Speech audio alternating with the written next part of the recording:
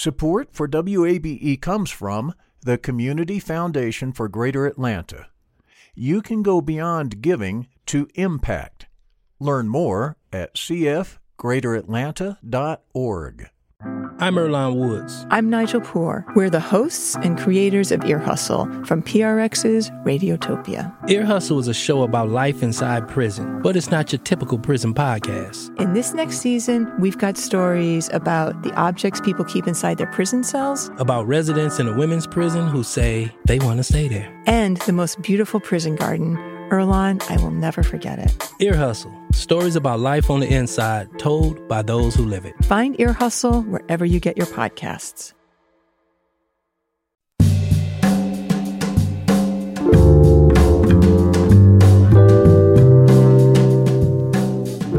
From WABE in Atlanta, this is Closer Look. I'm Rose Scott. Coming up on today's program, the Gwinnett County Public Library System is rolling out a unique community project. It is called Unjudge Someone, a human library program. And it'll feature dialogues of people discussing their experiences of being stereotyped. So we'll learn more about that in just a moment. And also, is it okay to call you a diva then? I am divinely inspired, victoriously alive. Awesome. And I told you I'm a little bit audacious, too. So, yes, I am diva in the best senses of the word. And I encourage everybody to claim, what's your diva? Who is your diva? Define her. All right, now that's an Emmy Award winner. She's now an Emmy Award winner. But from our 2019 conversation with the incomparable Cheryl Lee Ralph. That's all coming up. But we begin with this. It was sort of unique in itself, a bipartisan, public, private, and community level of support today as Georgia Governor Brian Kemp announced plans to help Atlanta's Grady Hospital due to the upcoming closure of the Atlanta Medical Center.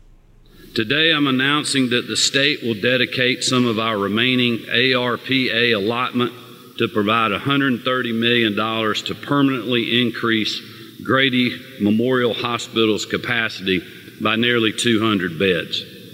Grady is already in the process of adding more than 40 beds that will be available by November the 1st. So these additional 200 will come online in a rolling fashion as Grady moves into its new surgical tower next year. This is more than enough capacity to cover the average patient census at AMC. Now, Fulton County Commission Chair Rob Pitts praised Kemp for the state stepping in and talked about the collaboration it took to come up with the plan. But what might be surprising is that Chairman Pitts said he wasn't surprised by Wellstar's announcement to even close AMC. Now, when it was first announced that Wellstar would be closing that facility, I was asked on many different occasions by some of you here today, was I surprised? And the answer was then and still is, I was not surprised. I wasn't surprised because our county manager, Dick Anderson, and I had been in conversations with them about their Southside facility and their plan to reduce services there based upon their economics. And during the course of those conversations, obviously AMC Midtown, what I call Midtown, came up, and we knew that there were issues there. So they made a business decision. But their business decision obviously negatively impacted the citizens that we serve. Grady Health System President and CEO Dr. John Hoppert said the new investment provides an enormous shot of healthcare resources for the community. It is our intent to bring upwards of 185 additional beds online as quickly and as safely as possible. This investment, combined with Grady's short-term capacity plans and the state's provided field hospital, will allow Grady to provide patient care to those who have been left behind. It is proof again why Atlanta can't live without Grady. Now, it's been a very busy day for Governor Kemp. He also spoke at the Family Research Council's Pray, Vote, Stand Summit. The FRC is an evangelical activist group and think tank, but it's also been cited by the Southern Poverty Law Center as a hate group that, quote, often makes false claims about the LGBT community based on discredited research and junk science, close quote. In other news, coronavirus cases in Georgia are trending downward, but with new waves on the horizon, health officials urge everyone to stay up to date on their booster shots, as we hear from Jess Mador. New confirmed cases in Georgia fell this week by almost 3,000 cases to under 11,000. Department of Public Health officials caution that because so many people test at home, case numbers don't reflect the true prevalence of the virus in the community, but data for confirmed cases show a steady decline over the last few weeks. Still, 138 people died from the virus since last week in Georgia. And the Atlanta-based CDC recommends the updated boosters. They fight the original COVID-19 plus the dominant BA4 and BA5 subvariants. Jess Mador, WABE News. And you've heard this term before, RICO. Now, before Fulton County District Attorney Fani Willis began investigating former President Donald Trump, she became known for prosecuting the Atlanta Public Schools cheating scandal and gangs. Now, Willis frequently used an anti-racketeering law known as RICO. As WABE's Sam Greenglass explains the law, he also talks about why Willis might rely on RICO as she looks at efforts to overturn the 2020 election. A RICO case has three components: an underlying crime committed multiple times and an enterprise organized to carry out those crimes. Norm Eisen with the Brookings Institution points to one focus of the investigation that could form a RICO case: campaign allies allegedly organizing false slates of electors for Trump. Trump ran a nationwide scheme with a particular focus on Georgia to overturn the election using these fake certificates. Recently, the special grand jury has sought testimony from local officials, campaign operatives, and IT consultants who allegedly tampered with voting machines in Coffee County after the 2020 election. Some legal watchers say that also suggests Willis has RICO charges in mind. Here's Willis at a recent press conference. I'm a fan of RICO. I think jurors are very, very intelligent, but they want to know the whole story. And so RICO is a tool that allows a prosecutor's office and law enforcement to tell the whole story. Been a lot of brouhaha about Georgia's RICO statute. I frankly don't think that makes a big difference. That's defense attorney Don Samuel talking to WABE in July. Samuel has represented the Georgia legislature in the proceedings. RICO is really useful when you have all kinds of disparate crimes, like a gang or the mob, and you're dealing with carjacking on one day and gambling on another day and murder, and you've got all these completely separate crimes. That's not what's going on here. You're talking about events that were fairly limited in time, if it's true, and it was all with one goal in mind. Once the investigation wraps up, Willis can ask a grand jury to issue any indictments. Sam Greenglass, WABE News. And a note of disclosure, Don Samuel, as you heard in that piece, is the father of WABE editor Molly Samuel. And another note of disclosure, WABE's broadcast license is held by the Atlanta Board of Education. The Port of Savannah has set another cargo record in what the Georgia Ports Authority say was its busiest month ever. They've said that before, too.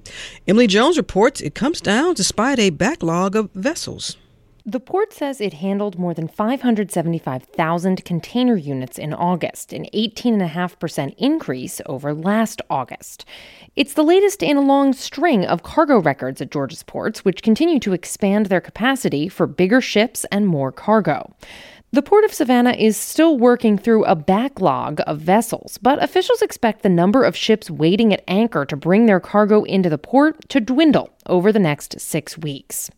Officials also touted road projects expected to ease traffic in the communities around the Port of Savannah. The growth at the port has brought jobs to the area, but it's also increased road and rail traffic and led to massive growth in warehouse construction. Emily Jones, WABE News, Savannah. Finally, say it ain't so. Apologies to my favorite English teacher, Sister Mary Dennis, but a long-standing eatery is closing. The Zesto on Piedmont Road in Sobuck, also known as South Buckhead, as some of y'all call it. I don't know why, but y'all do. Well, it's closing this Sunday. You may recall the Little Five Points location closed in May of last year. And according to news reports, the Zesto owners, a family, have sold the property to an undisclosed buyer. Also going away, the Splash Laundromat and Fiesta Foods grocery store, other staples in the community. It's unclear what will be next. But again, Zesto on Piedmont Road is closing this Sunday. So get your last shake while you can. This is Closer Look.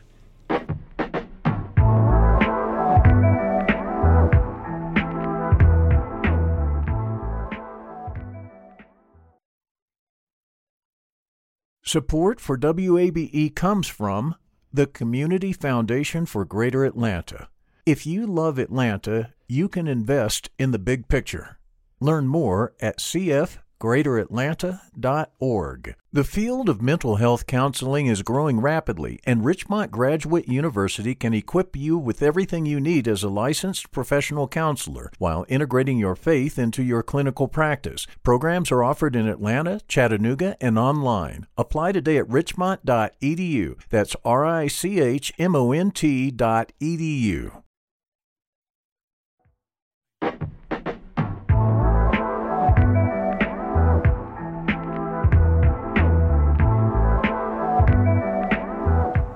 And Closer Look continues from WABE in Atlanta. I'm Rose Scott.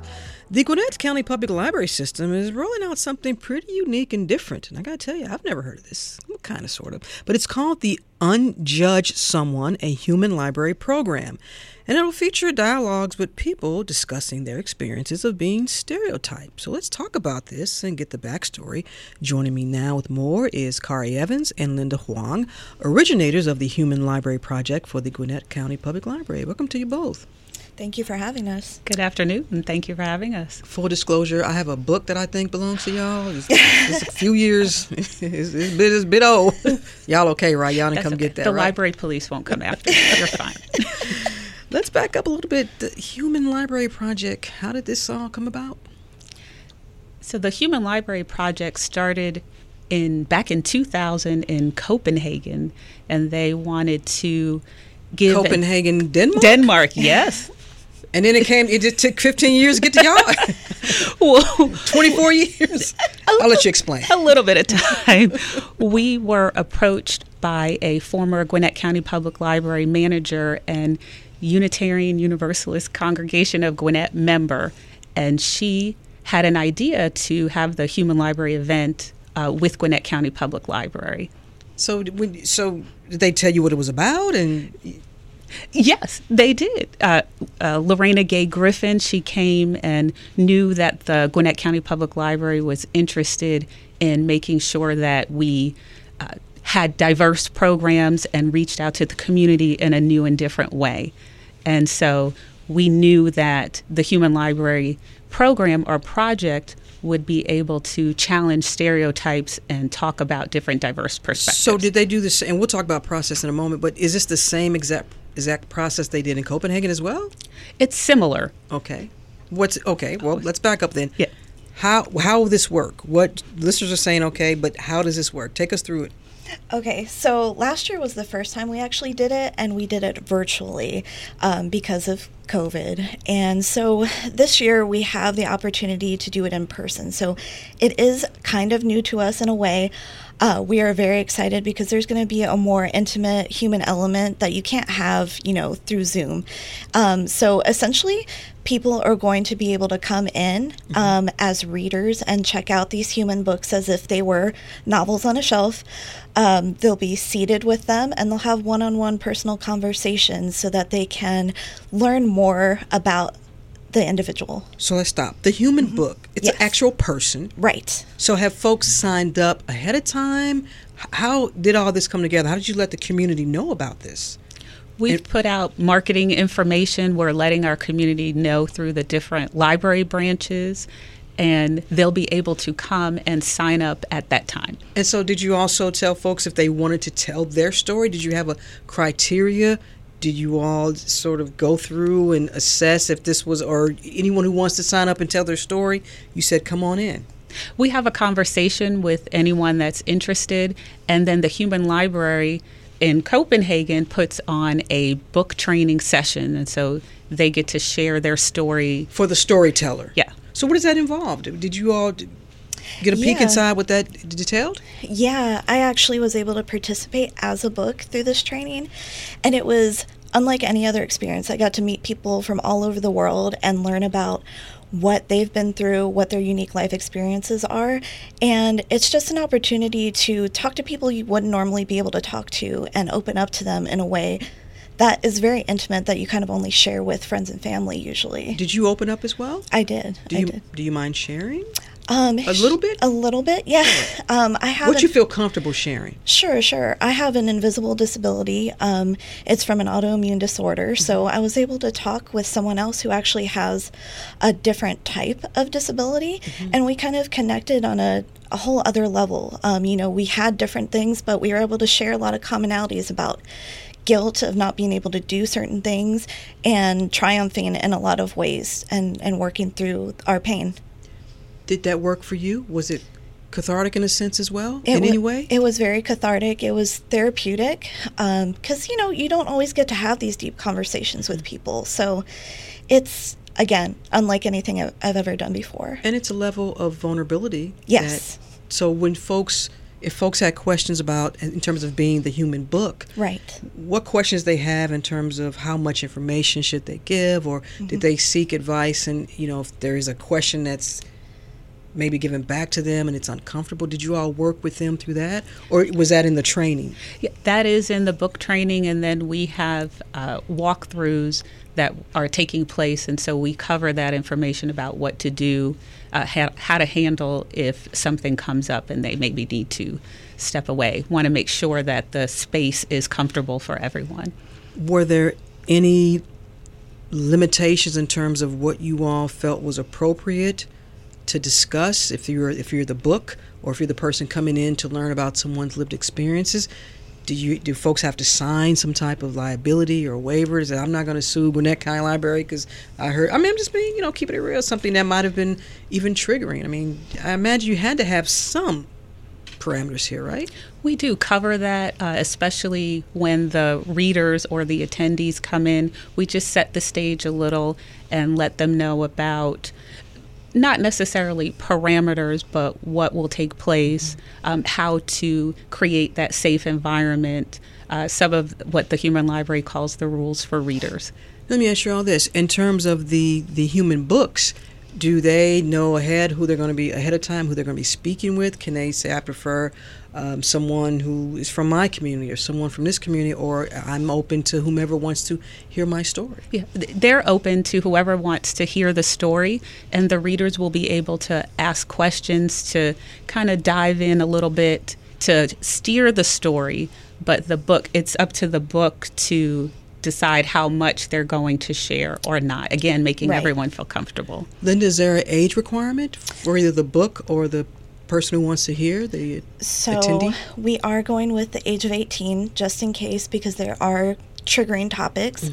But we do let people know ahead of time what the general topic is to see if they're going to be comfortable with that and make sure there's no great conflict. How many can you all accommodate? How many human book little pods can you all accommodate at one time? We've currently got 9 or 10, and that's a good, nice number so that the readers will be able to go around to the different books and have a conversation. So the reader can go to different stations. Yep. Can you? Do you have to? You can just pick a station, or you can do one. You can do all. Yeah, you can do one or all. When you come in, you sign up for a station, and you'll see if it's available or not. And if it's not, you might have to choose another one or wait for one session to go through to be able to work with the book that you choose. If you're just joining us, I'm in conversation with Linda and Kari, and we're talking about Unjudge Someone, a human library program. It's from the Gwinnett County Public Library System. This is very unique, very different.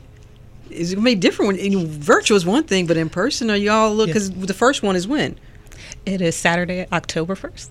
Y'all nervous? Yeah. I'm excited. We're excited. Yeah. Let me ask you, someone says, okay, why are y'all doing this? Why are you doing it? Well, the Gwinnett County Public Library really emphasizes diversity and inclusion, and this is a perfect way to do that, to be able to create a space where the community members can come in and have a conversation and learn a different perspective and get to know different people, make that connection that I think, especially in this past couple of years, we haven't been able to make that connection quite as well. As you all were marketing this, and I know one of your marketing PR people, because she's a former journalist, fine journalist in this country, Duffy Dixon. As you all were putting this out there, what was the response like? Well, it was actually overwhelmingly positive. A lot of people were encouraged by it. A lot of people were excited to beat books. And we also have people that are handlers, which are the people who are going to be able to make sure the books are comfortable during the entire session, making sure they feel safe. So, I mean, it's just been a great experience so far. You know, Linda, when you talk about books, I'm just imagining a book that's actually talking. Yeah. You're referring to people as the human books. Correct. Yes. When the research that you all got and the information you got from Copenhagen, were you all able to say, okay, we know this is going to work, and if it's successful, we're going to keep doing this, or is it just a one and done? No, we hope to be able to do it next year and years to come. Mm-hmm. Now, are there any famous books that are coming to talk? Can you tell us? You can't. We can't. We don't want to give it away. You can't mouth no, Kari. It's a surprise. You have to come and see. Yeah. You didn't ask me to be a book. Duffy, I've known Duffy Dixon for years. Well, we've got you down in the first spot for next year. So I have a feeling a notable is going to be a book, right? Maybe. What do you hope is the takeaway for a project like this, though? I mean, we're in such a divisive space right now, especially in America. And, you know, it's just black and white. That's the way a lot of people in our country are viewing things. But that's not the way it is, you know. Everybody is an individual, and that's the whole point of the Human Library is they have their book titles, you know, disabled, suicide survivor, you know, just anybody from any kind of background. But there's so much more than that, and we can all find commonalities together and learn to bridge the gap. I have a listener who sends an email saying this also sounds like a great program for youth. Have you all thought about perhaps with the success of this, maybe introducing this as a summer program for youth? It's something that we can definitely consider and see how we can adjust it a little bit to include youth. How long are the book sessions, as I guess we'll call them? 30 minutes. Wow. So 30 minutes per station? Yep. Yep. Wow. Yeah. Yeah. And do you encourage the attendee, the person who's just supposed to listen, to really listen, not interrupt? As someone who does this all the time, we're trained to listen and not interrupt. Is there a portion where there can be a Q&A, or do you encourage that? Yeah, and that is how it's set up. Yes, the attendee can listen, but they can also ask questions to see what kind of story the book will tell. And it's designed that way for the reader to be able to ask the questions. Now, since you won't tell me if there's a notable or famous person or one of the celebrity, housewives, celebrity people, I don't know, can you tell me the range and how diverse the group of books will be? Yeah, like I said, we do have a Black Muslim suicide survivor. We have people with several different types of disabilities. We have a transgender woman. We have a non-binary person, people from different religions, a Palestinian. So the list goes on, but again, there's so much more than those titles. How do you gauge the effectiveness of this in terms of, you're not looking to change people's minds or mindsets. You just want folks to encourage people to dialogue with individuals who they may not be aware of their lived experience. But is there a feedback form? Will there be a time where you want to bring folks together and have a session where everyone either, sort of critiques and said, first of all, y'all could have had some donuts and coffee, because I'm sure that will be on the list, but just a way for you all to assess this project. Yeah, and we do have evaluation forms that will be completed, and that is part of the Human Library, what they have asked. And we do take a look at the feedback to see what could be changed, and we did look at it from last year to see what we could add for this year. And then we've had people come back, people who have attended, they were books or book handlers, and that wanted to participate again this year because they had such a great experience last year. Well, will you have coffee and donuts? We sure will. Are you just saying it because I just asked you? No, we're going to have light refreshments for the attendees. Now, what does light refreshments? Because for some people, light means hot dogs and, salad and, It means coffee and donuts, granola bars. As we wrap up, you all, as well as many library systems, know the important role libraries played during the last few years here with COVID and everything, and being able to, if not just provide Wi-Fi for folks who need to just sit outside and do their work. How have you all survived these? I mean, in terms of, I know how you survived, but what do you make of the last 2 years with the importance of libraries during COVID-19, especially when everything was shut down? It was great to be able to provide that space.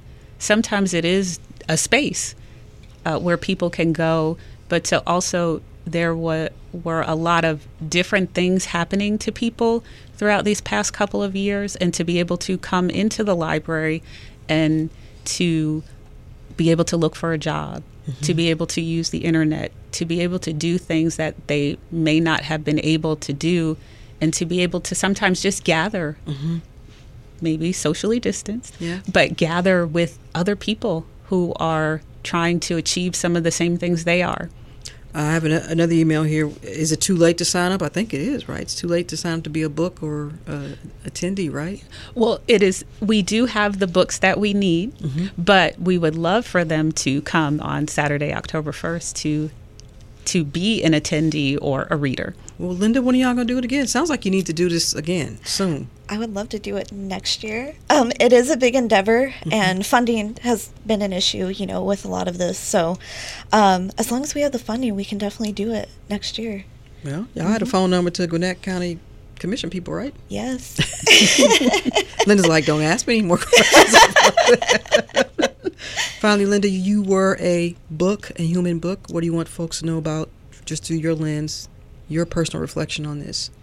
I just want people to keep an open mind and understand that, we all have struggles. We all have to understand that we all go through something, and acknowledge that, one thing isn't more important than the other, and that, at the end of the day, we're all human and we need to work together to make a better world.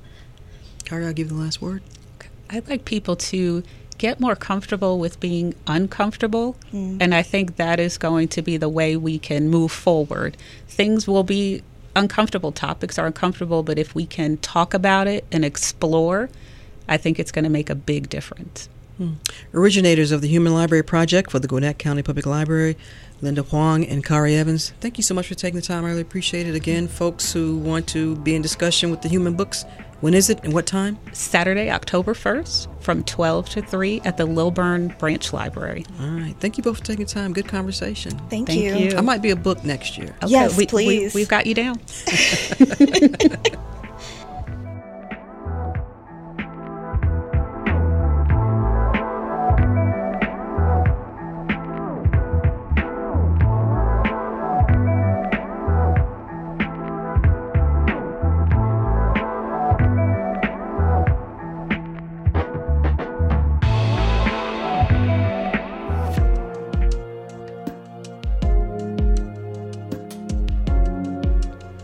And Closer Look will return in just a moment. A programming note. On tomorrow's Closer Look, we remember WABE's longtime legal analyst, Paige Pate. The three things that really stood out to me in reflection this week in terms of just his ability as a legal expert on the air, he was available. So he always helped us out on deadline. He was knowledgeable. He knew what he was talking about whenever he did an interview and helped us with a story. And he was relatable. That's tomorrow. We're back in a moment.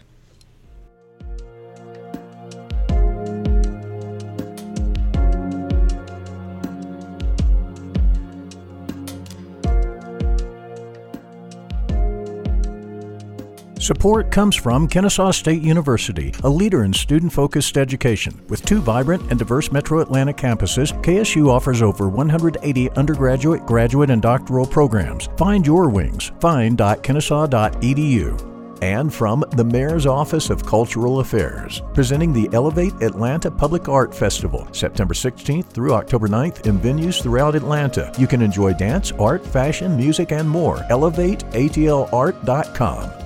Controversial programs in Canada aim to keep drug users alive by helping them get high more safely.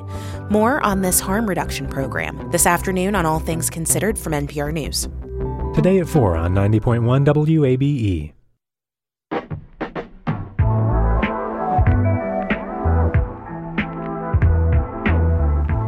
And Closer Look continues here from WABE in Atlanta. I'm Rose Scott. Woo! Finally, To anyone who has ever had a dream and thought your dream wouldn't, couldn't come true, I am here to tell you that this is what believing looks like. This is what striving looks like. And don't you ever give up on you. That is Shirley Raff earlier in the week as she accepted a Primetime Emmy for Best Supporting Role on the ABC sitcom Abbott Elementary. By the way, if you're not hip to Abbott Elementary, it's been a breakout comedy for ABC. It's about the plight of an inner city public school. Hey, yo. What it do, baby boobs? What y'all think about this little film crew I brought in here? Distracting, makes our jobs harder. But exciting. We about to be on TV. Because they are covering underfunded, poorly managed public schools in America. No press is bad press, Barb. Now back to Shirley Raff. Her career spans 4 decades, and it includes acting, singing, and activism. Back in 2019, she was in Atlanta, actually to film an episode of, remember this, CBS's MacGyver. And of course, she stopped by our WABE studio. Shirley Raff, welcome to the program. Thank you. Good to be here. I want to begin here because I learned that you actually rank joining the cast of Designing Women as one of the highlights of your career. Absolutely. What was it about that show? You know, it was about how I got the role. I mean, I literally went for it.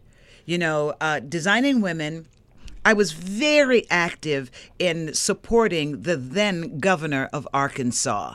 And I was a part of a group called Young Black Professionals. And I said, we are going to raise money for this candidate, and we're not going to do it in the basement of a church with fried chicken. We're going to do something healthy, uplifting, and we're going to take it downtown. And we did it. And when the candidate walked through the door, behind him was the man that I recognized as the producer of Designing Women. I went up to that man and I said, how could you be doing this show in Atlanta and them not know one black woman for Anthony to fall in love with? By the way, that will be Linda and Harry.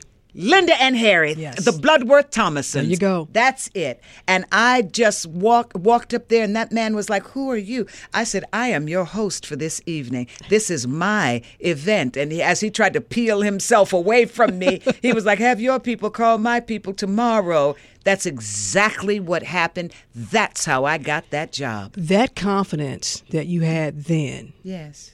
But I want to go back to, because when you were 19 years old, I want to know if you had that same innate confidence, because at 19, you were named one of the top young women in Glamorous magazine's top women Glamour to watch. Magazine, top college 10 women. college women in America. 19. Yeah, I read, education for me has always been at the pinnacle of success. To be a well-educated woman, that's what my father wanted for me. He wanted me to be someone who could walk with kings and queens and keep that common touch. That for him, he said, is the example of true womanhood, especially true black womanhood.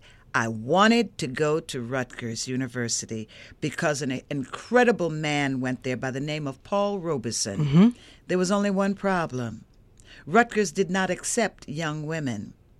And just as it would be divinely inspired, the last college application, my father gave me a little piece of paper, and it said, Rutgers University opens its doors to young women. That was the last college application I put in, and I was accepted to join the first class of women at Rutgers College. And I graduated as the first woman to graduate from Rutgers College. I graduated near top of my class, and that is something that has stuck with me to this day. At that time, did you have your career goals laid out? Did Absolutely. You know? I was going to be a doctor. Coming from the fierce West Indian background, my mother said, be a doctor, be a lawyer, and if you can't do that, then marry one. Well, the closest I came was to play doctors and lawyers and get paid for it. She was never very happy with that decision until I rebuilt her house. Oh, then she was thrilled, She was baby. happy then. Yes. My baby made it. Yes. Even after Dina and landing that role in Dreamgirls? Did she still say, well, I don't know, baby, that may not work out? Absolutely. When I was doing Dreamgirls, because we went through so many iterations of the show, we did quite a few different workshops where the actors literally have a big part in the creation of the show. I really think to this date, we should have had a class action suit like the cast of Chorus Line did, because they also went through workshop. They did a class action suit. They now all share in the money that is made from Chorus Line. We had a huge part, just like they did, because Michael Bennett followed the same system with us, but we didn't do a class action suit, so our rights were sold away, and we basically get nothing for the success of Dreamgirls. Could you and your fellow cast members, could you all feel that this was something special that Dreamgirls was going to? Yeah. I knew it. I felt it so much. When Quincy Jones walked out saying he didn't get it, I was like, we're going to be big. You're going to be sorry that you walked out on us. Every man has his own special dream, and your dream's just about to come true. Life's not as bad as it may seem if you open your eyes to what's in front of you. We are dream girls, boys, we make it happy. Yeah, we are dream girls, boys, we'll always stay. We are dream girls will never leave you. No. And all you've got to do is dream, baby, we'll be there. But, years later, he was like, you were right. That was my next question. So did Quincy come back and say, Cheryl? Years later. Okay. I was doing the Hollywood Bowl, a Peggy Lee concert, and he said, you were right. I was wrong about Dreamgirls. Often when I ask actors about live on stage versus in front of the camera. Nothing like live. Yeah, they say it. Woo! When you feel the vibe of your audience and they are vibing with you, I tell you, sometimes when the whole spirit comes together, it's like you're just taking off, especially when you're center stage. I believe that's where I was born. That's my home. That's where I live, center stage. I remember once I got really sick and Michael Bennett said to me, if you're going to die, you die center stage. And I was like, alrighty then. So then in front of the camera, is it so much easier? Front of the camera is you have such a safety net. You make no mistakes. And if you make a mistake, it's a gag reel. Then people get to laugh all over again. So, I do love live TV. Like, we shoot in front of a live audience, which is great because when you're acting for live people, they give you real reactions. No laugh tracks. You don't need the laugh track if you're truly funny and they're really, really laughing. They only use laugh tracks a lot now when they're trying to time shows out. Say you get big, long laughs. They can't use the big, long laughs because the show is only 20 minutes long. So what they'll do is put in a laugh track. That way they can cut it off and make it what they want. How much self-work have you done on yourself? I'm always doing self-work. Self-work is some of the best work that you can ever do. As the great drag queen says, if you can't love yourself, how in the hell are you going to love anybody else? Those words speak truth to wisdom, because no matter what your situation is, you've got to be able to love yourself, encourage yourself, inspire yourself, lift yourself up, and know that you've got the stuff that can carry on. Without that, it is a challenge. I asked actor Greg Allen Williams about... Very handsome man. Yeah, so I'm sure he listens to the show. So oh, okay. He'll appreciate that. And he talked about roles for actors as they season, and that in Hollywood it doesn't happen, but God has been good to me, and I have been able to grow up in this industry. They have an organization called Better Brothers in LA, and they honored me by surprise last week, and they did a compilation of my work, and people were fascinated. They said, Cheryl, you've grown up in the business. And when they showed it in a linear way, I was like, my God, that's my career. Well, as much as they could put in 4 minutes, right there in front of me. And it was amazing to see that God has given me so much, and I continue to carry on. I remember seeing you on an episode of Good Times. Oh, my God. Yes, Vanessa the Contessa. Oh, that night air is just mud on my lip gloss. So fancy. I want to shift for a moment because you are among a few, and I do mean a few celebrities who champion the cause of HIV/AIDS at a time when, we're talking about decades ago. 30 years ago. And this has always been important to you. Oh, absolutely. People are important to me. And I have always felt the little church girl in me. Do unto others as you would have them do unto you. Don't do to them first before they do to you. Okay, see, I live by that. I want to embrace all people. And in times like these, I'm like, black folks, we don't have it that we need to leave some people out. I'm like, bring your gay children to the front line with you, baby. Because those of us who are brave enough to be there, all hands on deck. And I'm saying I'm not leaving anybody out. But when I saw my friends suffer and die and nobody came to their aid, I was like, oh, hell no. You're not going to act like these were not good people, kind people. I say anybody that could help me with my wig, weave, weft, and wardrobe problem, I got to remember them. Yes, those are my friends. And this is through your foundation, Diva. The Diva Foundation, divinely inspired, victoriously AIDS aware, alive, awesome. If it was Sunday, we would be anointed. But yeah, we are truly the Diva Foundation. And for me, that's very important because it's turned into my life's work, which I did not know. Yeah. I did not know that. You know, to me, I was just doing what should be done. I couldn't understand why more people were not doing it. How could you stand up for some of the people and find ways to hate other people? And you see me wearing this peace sign? Yes, ma'am. I'm praying for peace. I'm praying for the Muslims. I'm praying for the Christians. I'm praying for the Jews. I'm really praying for the Sikhs because the poor Sikhs are some peaceful people and everybody keeps trying to tell them that they're Muslim. I'm like, oh my God.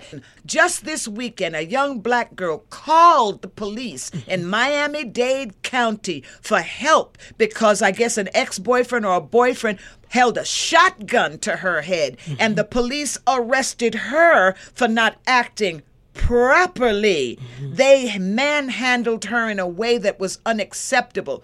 Raise hell about that. Raise hell about the disrespect of black people, especially black women, every day, based upon the color and the shade of your skin. And that leads me to this, because when you were doing Moesha, and we were talking about this before we came on air, you know, here was a sitcom that was important because it told the daily life of an African-American teen Come girl. on now. And we haven't more seen of that. We have not seen it. And that's why I'm working on the development of a new project right now. Girl, you got me hot. I had to calm down after that. Oh, Lord, have mercy. Oh, I'm working on developing a new series right now to bring back the image of the young black girl. We key in on her, then we forget about her. We key in on her, then we forget about her. When the young black girl is being attacked for her hair, it is bothersome to tell a young black girl that your hair is now just okay. After 400 years in America, people find us offensive. Your natural hair is not acceptable. You know, I think about Rosalind Cash, who became a dreadlock, and how Hollywood want to just cut her out for that unnatural hairstyle. I had it happen to me once. A producer said to me, when my hair was braided, I was a young woman, and my hair was in braids, and he said, you need a much more natural hairstyle. And my question was, natural for who? And she was an outstanding actress, too. She was an outstanding actress, a beautiful woman. And they said, oh, hell no, not your natural hair, black woman.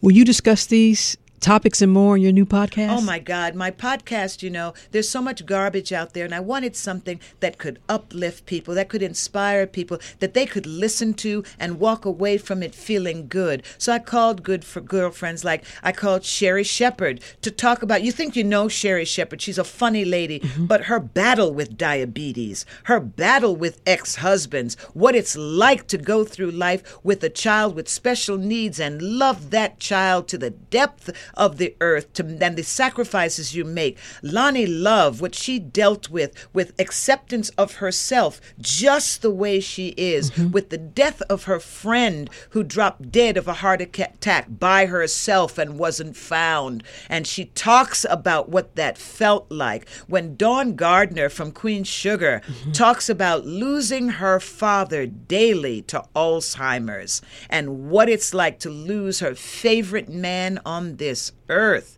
Areva Martin has a son with autism, and what it was like for she and her husband, for their relationship when that happened for them. And I mean, it goes on.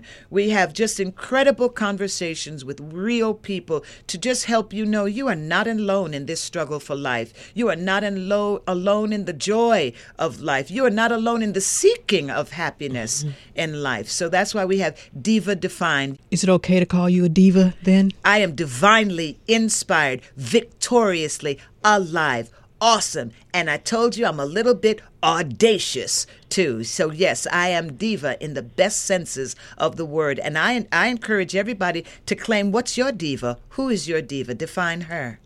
Do you critique yourself when you're watching? That's why I don't watch myself.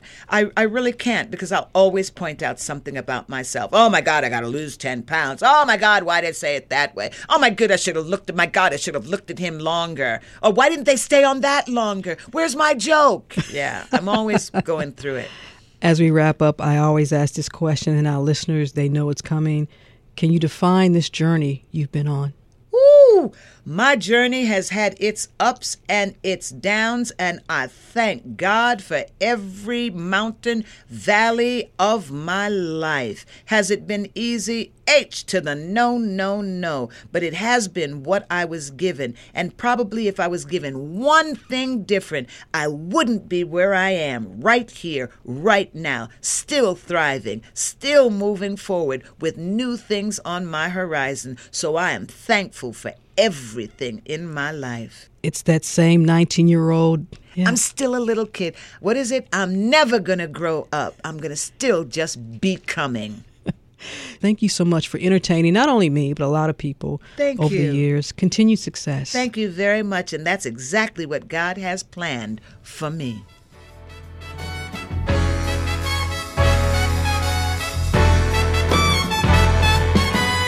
Every man has his own special dream. And your dreams That is one of my all-time favorite conversations from 2019. Sheryl Lee Ralph, now a Primetime Emmy winner. Congratulations and well-deserved. I want to take another shift now because one of the biggest conservation projects in the state of Georgia is taking shape on the edge of Atlanta. The initiative protects rare plants and animals with miles and miles of land open to the public. And there are plans for much more. Molly Samner reports on the vision for the future of what's called the Dug Down Corridor. Last year in Paulding Forest, a fire had come through, and a hillside of young pine trees was looking crispy. It looks a little bit desolate right now with a lot of brown trees, a lot of brown needles. Katie Owens works with the Nature Conservancy in West Georgia. She says most of these trees will be fine. They're longleaf pine trees, native to Georgia and adapted to fire. And this one had been intentional, a controlled burn to maintain the health of the forest that's growing here. Grasses and ferns and things are going to be the first thing that come back in greenery. It's really a great transformation from burn day to just a few weeks later. The Nature Conservancy has been working with the state of Georgia to regrow longleaf pine forests like this one in the Paulding Forest Wildlife Management Area. The trees used to be dominant in the southeast, covering 90 million acres across the region.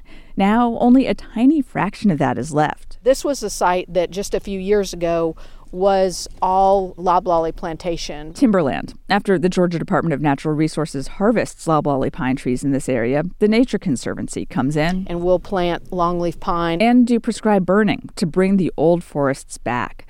There are rare plants and animals in these woods and endangered fish in the creek.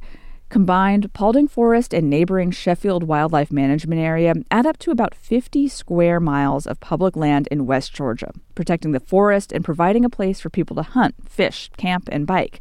And as the crow flies, we're less than an hour from downtown Atlanta. The Nature Conservancy is working with the state and a bunch of other partners on something even bigger here, a connected patchwork of public lands and privately owned forests, close to 200 square miles from here to the Talladega National Forest in Alabama. We really are trying to think big picture. That giant quilt of forest and rivers is called the Dugdown Corridor.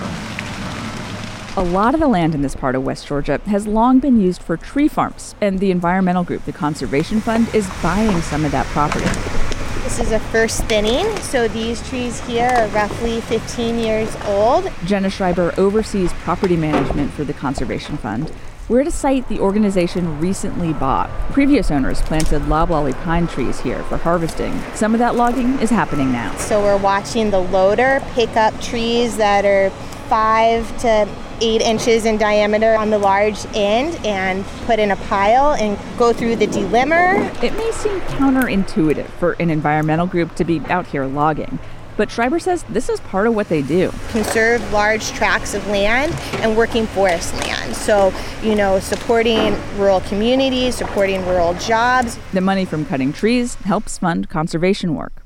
Katie Owens with the Nature Conservancy will also work with private landowners in the area on using controlled burns and managing their property with conservation in mind. She says this all adds up not just to lots of room for people to get outdoors or for plants and animals to thrive now.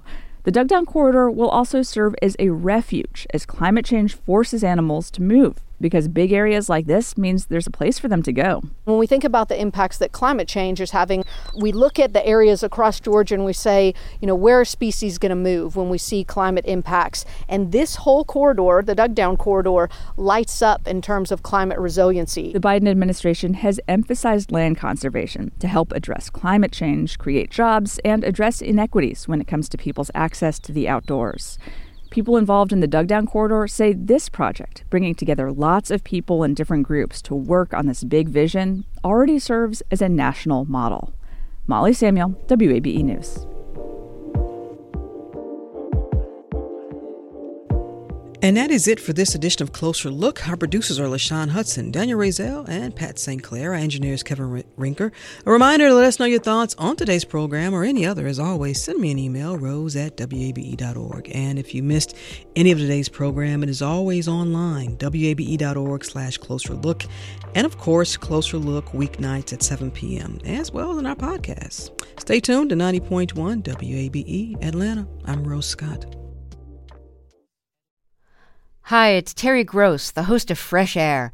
We bring you in-depth, long-form interviews with actors, directors, musicians, authors, journalists, and more.